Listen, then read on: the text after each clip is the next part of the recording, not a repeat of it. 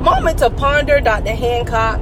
There are those people in your life that they're already in your heart. So now they affect everything there is about you.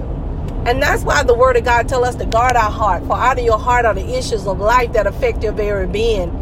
But when people have more say so, when people have more of a place, or we think more about what people are doing or saying to us than what God is saying, what does that say about us? You have to make sure that you work out your own soul salvation with fear and trembling. And when God calls you to do things, understand that sometimes it's going to be a lonely road, because everybody is not willing to put in the work or the time that you're willing to put in. Relationship is not as developed in God as yours. So stop doubting yourself and allow God to do what God want to do through you.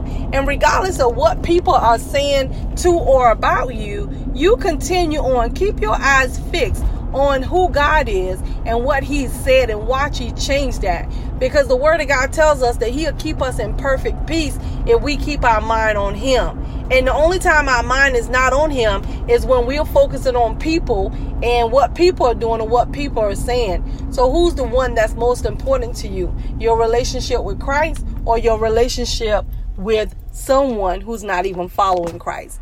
And this is the confidence that we have in Him, that when we ask anything according to His will, He hears us.